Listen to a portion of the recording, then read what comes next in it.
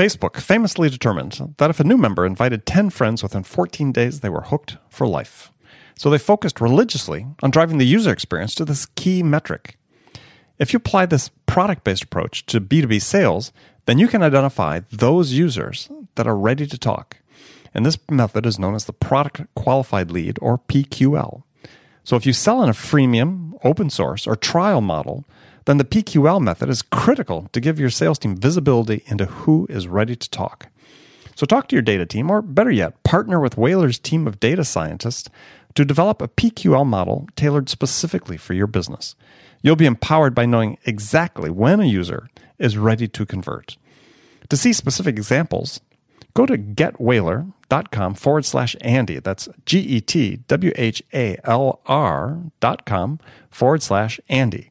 And as a bonus, if you sign up to learn more about Whaler and PQLs, then Whaler will send you their optimized 2-page master services contract that you can leverage for your own business free of charge.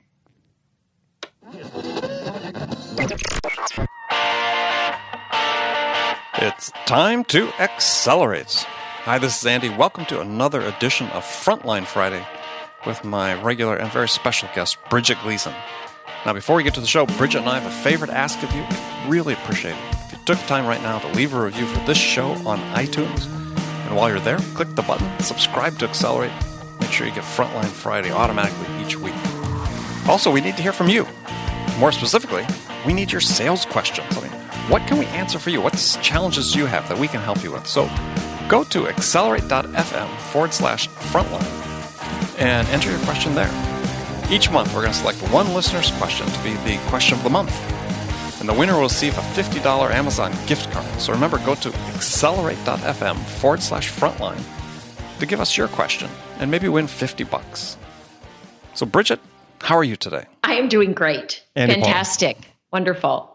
Did I tell you the story about, I can't remember if I have, listeners will have to tell us stuff because you and I probably can't remember, about Speak for yourself, but yeah, you're right. About the use of my name, Andy Paul. Andy Paul? No. So, long time ago, when my former wife and I were looking to purchase our first house, we were working with a realtor, and my wife at the time had not taken my last name, or had a different last name. And so we introduced ourselves to the realtor. We're going out and looking at homes for the first time. And so she introduced herself, my ex-wife, with her first and last name. And I introduced myself as Andy Paul. And as we out throughout the day with the realtor, she would call my former wife Nancy by her first name, and she would call me Andy Paul. Right, just one name. And she thought it became clear after a while that she thought that Andy Paul was like Jimmy Bob or, one of the Southern contraction of the two first names. And that is so funny. That's classic. And I said, my former wife and I kept looking at each other, sort of smiling because we knew exactly what was going on. And finally, before we parted for the day, I said, yeah, just want to make sure you knew that Paul's my last name. Yeah, she was a little mortified, but not too much. But no, it's okay. Yeah. So my name's very flexible. First name, last name, whatever. So how you doing? So Andy Paul. Andy Paul. So Bridget, how are things? Gosh, they're so busy. Yeah.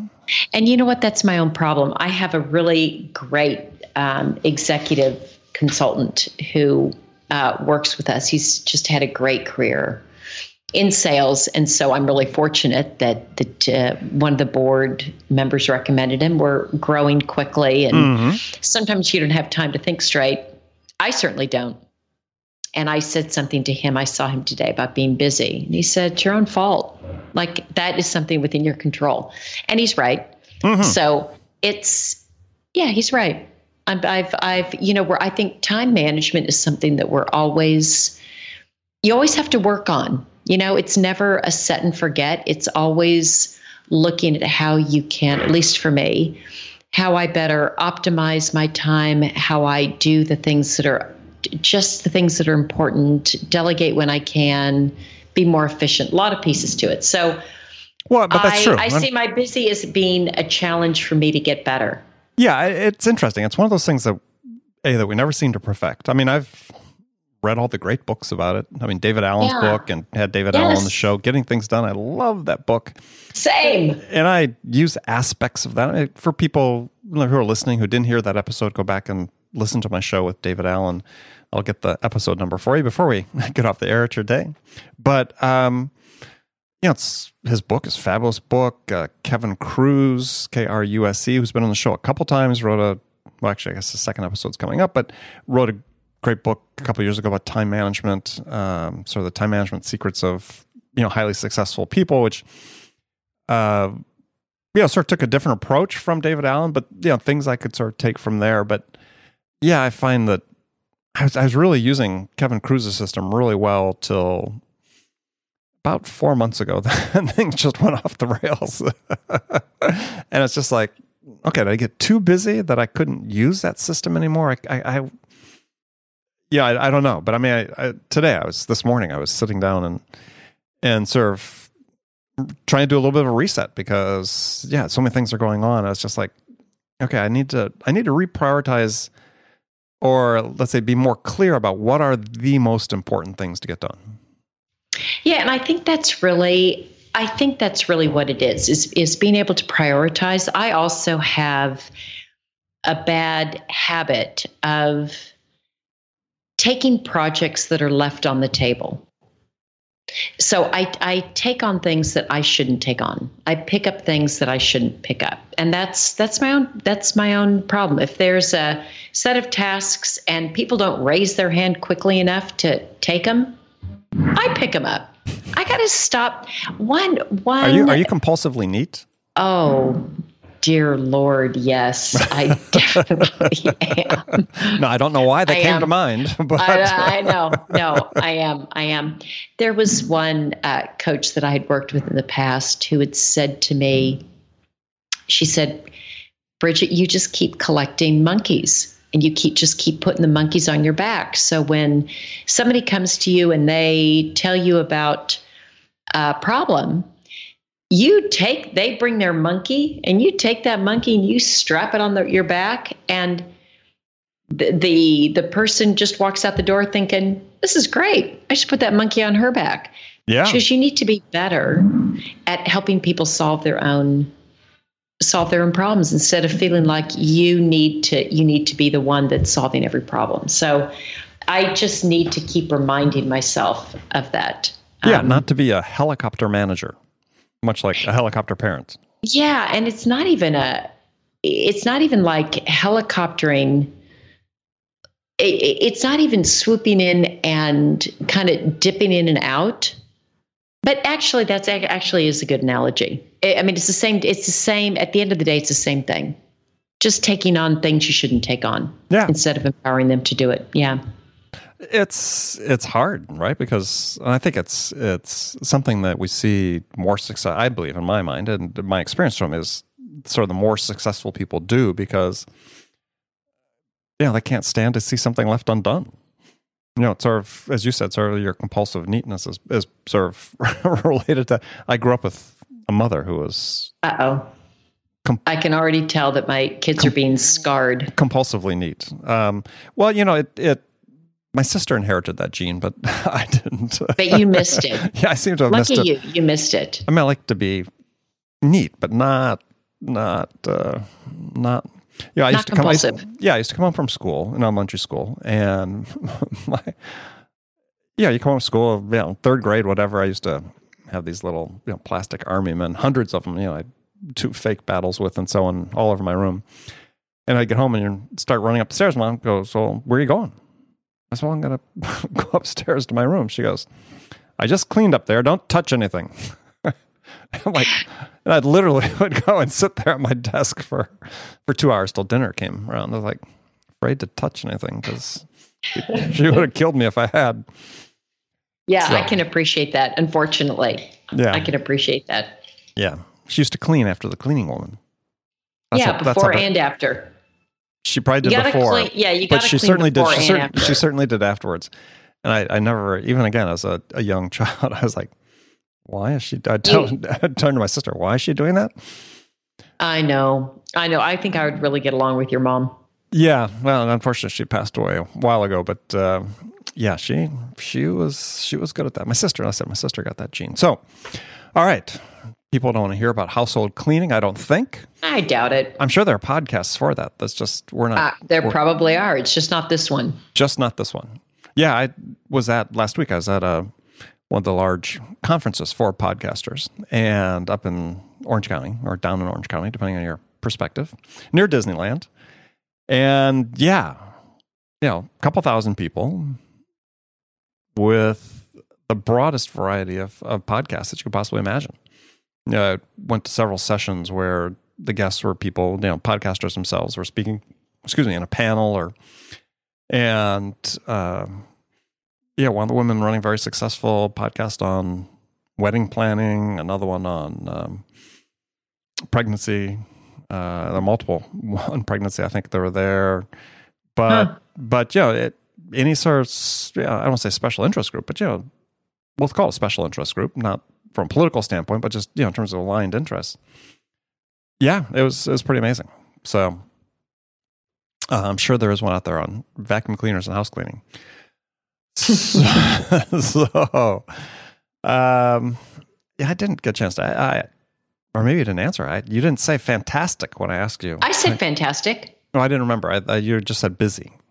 No, but before that, I said fantastic. Okay. And then I went into busy. All right. I started with fantastic because at the beginning, end of the day, it's still fantastic.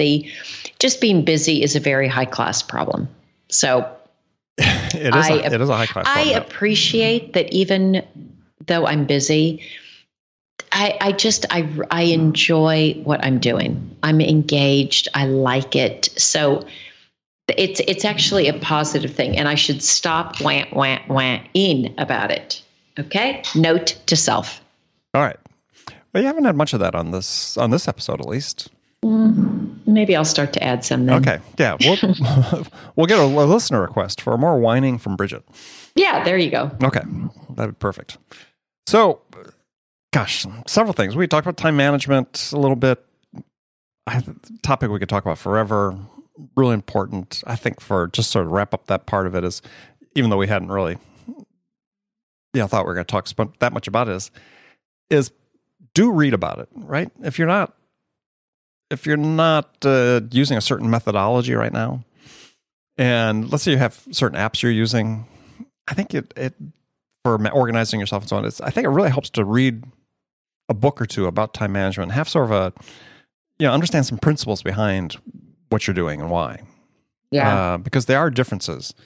And you're going to find one that's more aligned with who you are. It doesn't mean one is absolutely right, even though I've raved about a couple of them. But I use bits and pieces of several. And so, but I understand why I'm doing it, right? When I'm organizing myself, I'm consciously using certain things from David Allen. I'm consciously using certain things from Kevin Kruse and from some other people. So I think it's really important to have that grounding. So go out, pick up some of the books, read them, go to their websites, see what they're writing about it, and inform yourself before you just sort of start making to-do lists. Because, like Kevin Kruse talks about, you shouldn't be using to-do lists. Whereas, David Allen, there is in a certain form you use them. So, find out what works best for you.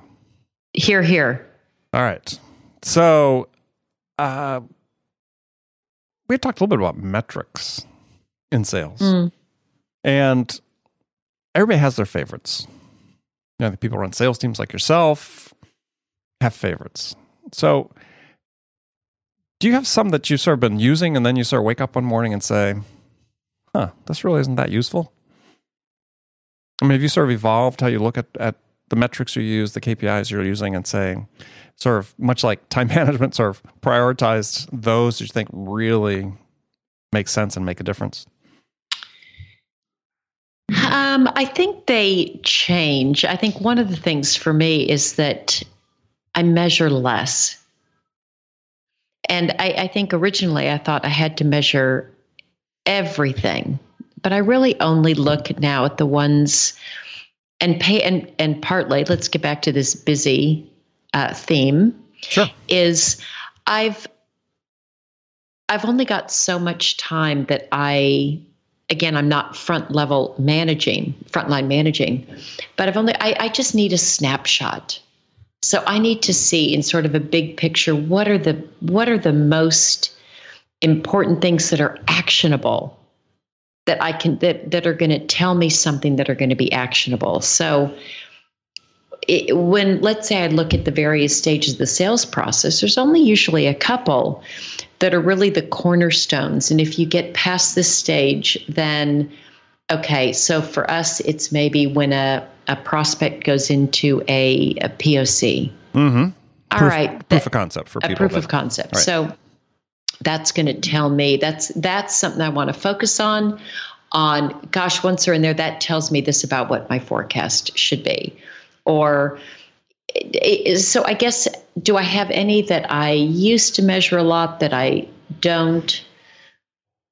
They do change. They change with they change. So what's the big one? What's the big one or two for you right now?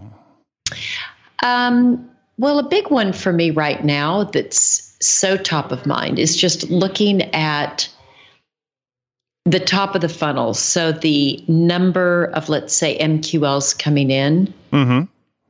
and what their value is, because that informs that informs who I hire, when I can hire, what my expectations can be. And it's just sort of the start of the process when in a team that's growing, just what my expectations should be in terms of who I can bring on and when. So how is that value measured? Is there a dollar value associated with it? Yeah, we'll put a dollar value against it, depending on the segment. Like if it's an SMB lead, mid-market lead, enterprise lead. So it's not a value that's necessarily coming from the customer. It's just based on their type. This is what we assume it to be until we get further information from them.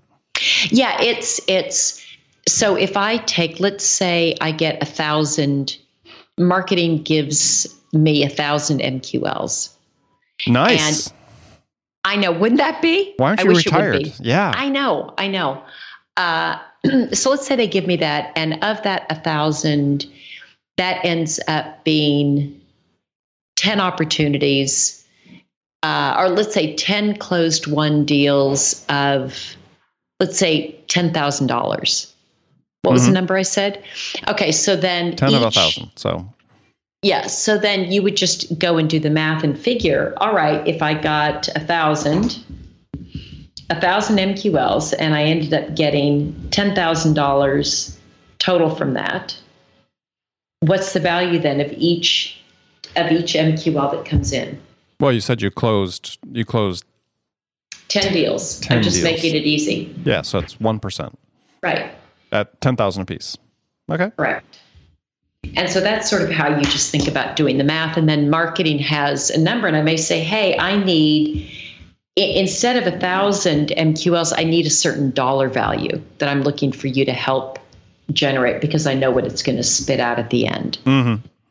And so that's sort of your snapshot. That's what you look at. That's one of the things I look at. And what about your reps? What are they looking at? It's not the only thing. Okay. Well, they certainly look at that too. Okay. So what other one do you look at that's important? What other one do I look at? Okay. So that one, I look at conversions, what they're able to convert from. Typically, they're pretty good at qualifying, but I do look at that. How many do they qualify, disqualify? I look at what their conversion rates are. So stage conversions. Okay. Obviously, I look at the end, the revenue per rep. I look at that. I look how quickly they're able to ramp. And what about the reps themselves? What do they look at? Yeah. Well, I know they look at very similar things. I try to have one dashboard typically that I look at that goes all the way down to the same things they look at, so that they always know what you're looking at. They always know what I'm looking at. They always know what I care about. So I try to make those consistent. So they look at the same things. They look at how many they get, how many they convert, what the average value is, how many POCs they get. I mean, they look at very similar things. So is there something you think you should be measuring but aren't?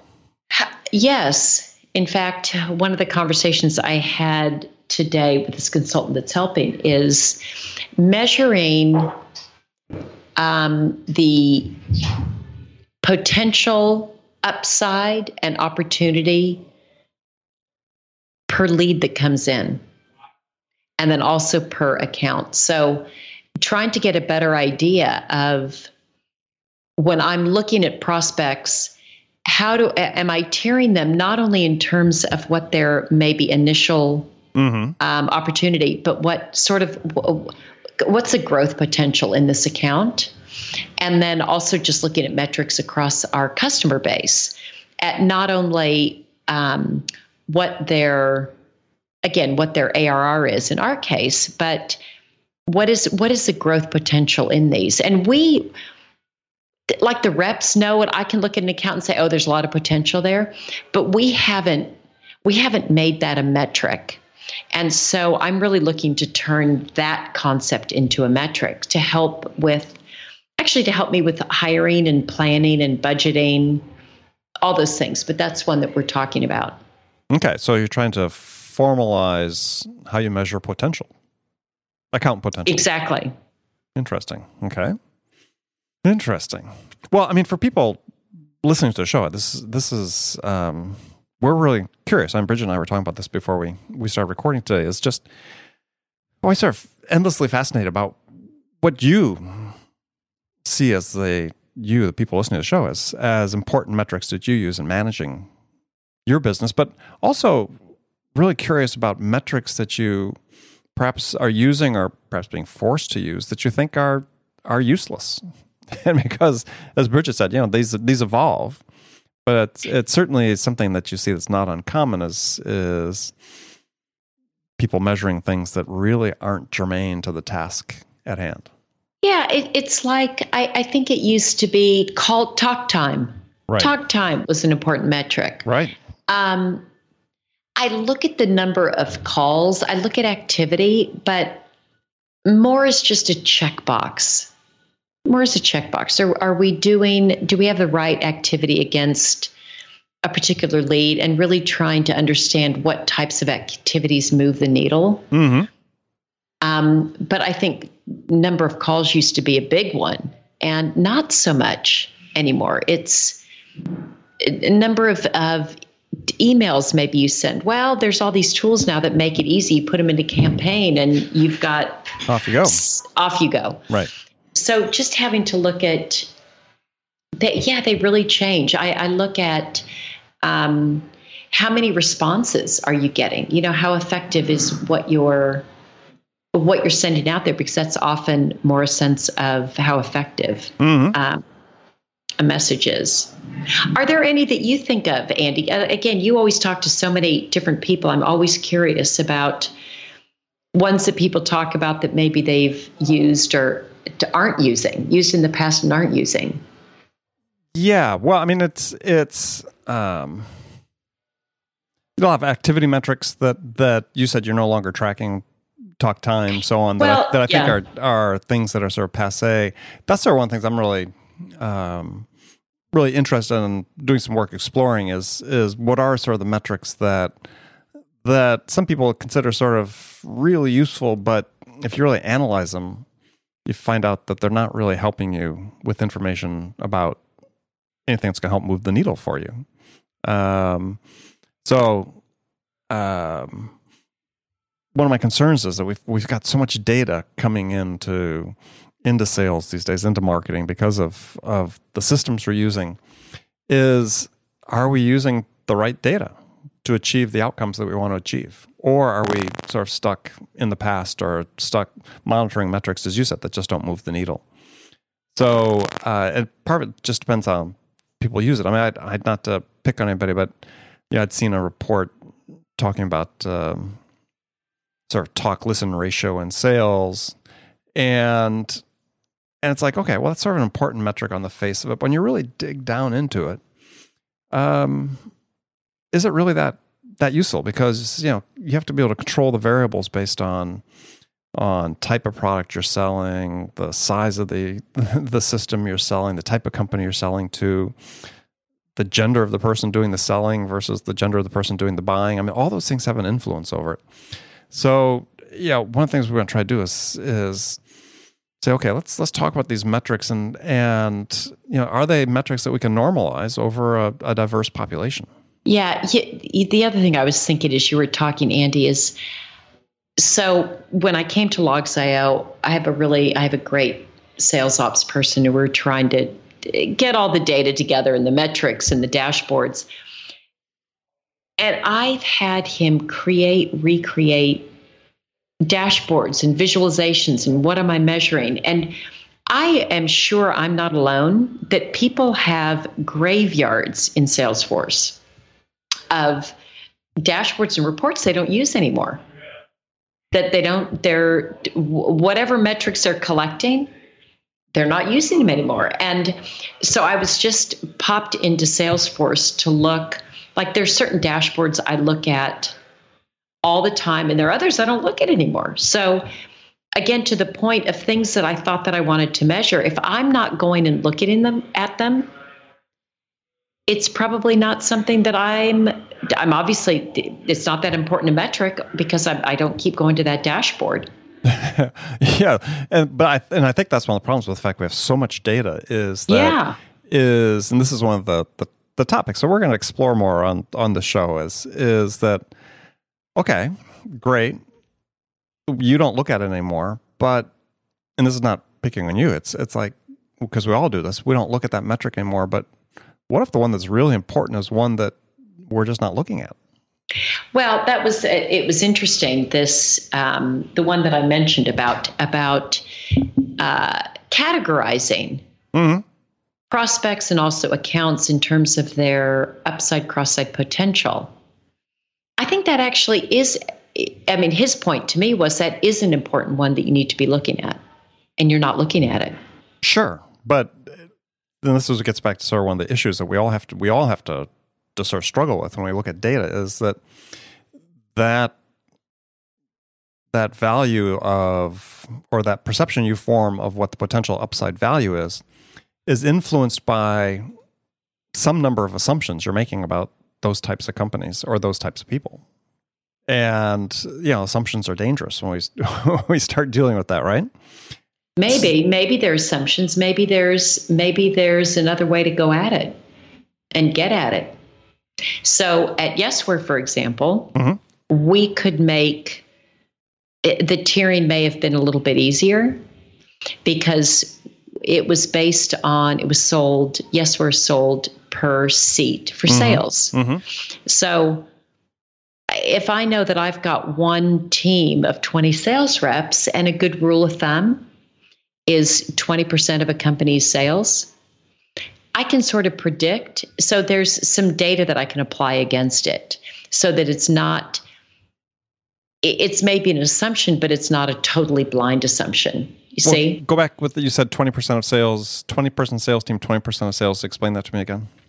That 20%, if a company has 1,000 employees, 20% of them will be salespeople. Okay. So I could estimate potential using that figure as a guideline. Got it. If you were Yesware, right? So yeah. So I guess my point is 200 sometimes it's desks. not. Yeah. So sometimes it's not just gut. You know what I mean? Or some of it's an assumption, but I think we can sometimes back into some of the data and at least use that as a guidepost to make some decisions or to start to steer us in a direction or to start to form a hypothesis. And I think that's especially to startup when you don't have all the answers, you don't have all the data, you look for guideposts. Yeah, well, and I think the thing I was adding is you just have to test those assumptions. Yeah, and continually do it because yes, as has been increasingly written about in a variety of books, is about big data is that one of the weak points is that the algorithms we create are all based on assumptions that people make, right? So if the assumptions are flawed going into it, then ultimately the algorithm has a flaw in it. So re-examining those assumptions really becomes critical. But you start with a certain heuristic, like, rule of thumb that you talked about, 20% of companies' employees are customer facing or in sales or whatever, and thus, X% of those are going to need your system. Great place to start. Keep testing it though. And the more you can refine that, then it has more value for you. Yeah. Really, really true. Okay. So we're sort of reached the end of the road, but before we go, we want to ask people, please, if we're very curious to learn, and we want to talk about this on the show, is what are the metrics you use? What are the metrics that are important for you as, let's say, as a sales leader, frontline sales manager, or as a VP? What are the ones you use that you find most useful? And what are the ones perhaps that at some point in your career that you were using and you suddenly woke up and said one day, well, this is useless. Yeah, I don't need this. Right. Why am I tracking this one? Right. Why am I wasting my time on this? And send them to me. You can send it to Andy at zerotimeselling.com. And we'll look at those. We'll talk about them because we want to discuss this more and more because we want to shine light on data. We want to make sure that we're really taking maximum advantage of all this great information we're getting, and not just using data as unfortunately most of us do. Again, has been written about, and I interviewed some people on the show about this, is that we tend to use data to confirm what we already think to be true. Right. When we really need to use it as a tool to open our eyes to what we can do differently. Yeah, and that's hard to do, but really, it's why it's good to get outside, like this consultant that I have that helps, just somebody on the outside looking in, and especially somebody who's different than yourself, has a different viewpoint. I found to be really, really, really helpful. Yeah, which, gosh, whole other episode we can do about, get outside perspective, outside coaching.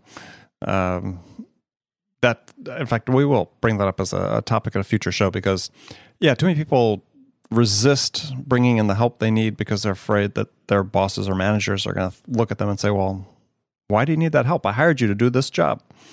And that's just not a rational way to look at it. So everybody needs coaching. Everybody needs assistance.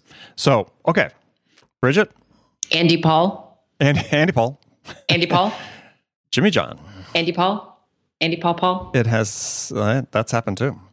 So, as always, it's been an incredible pleasure to have you join me today so we can have this conversation.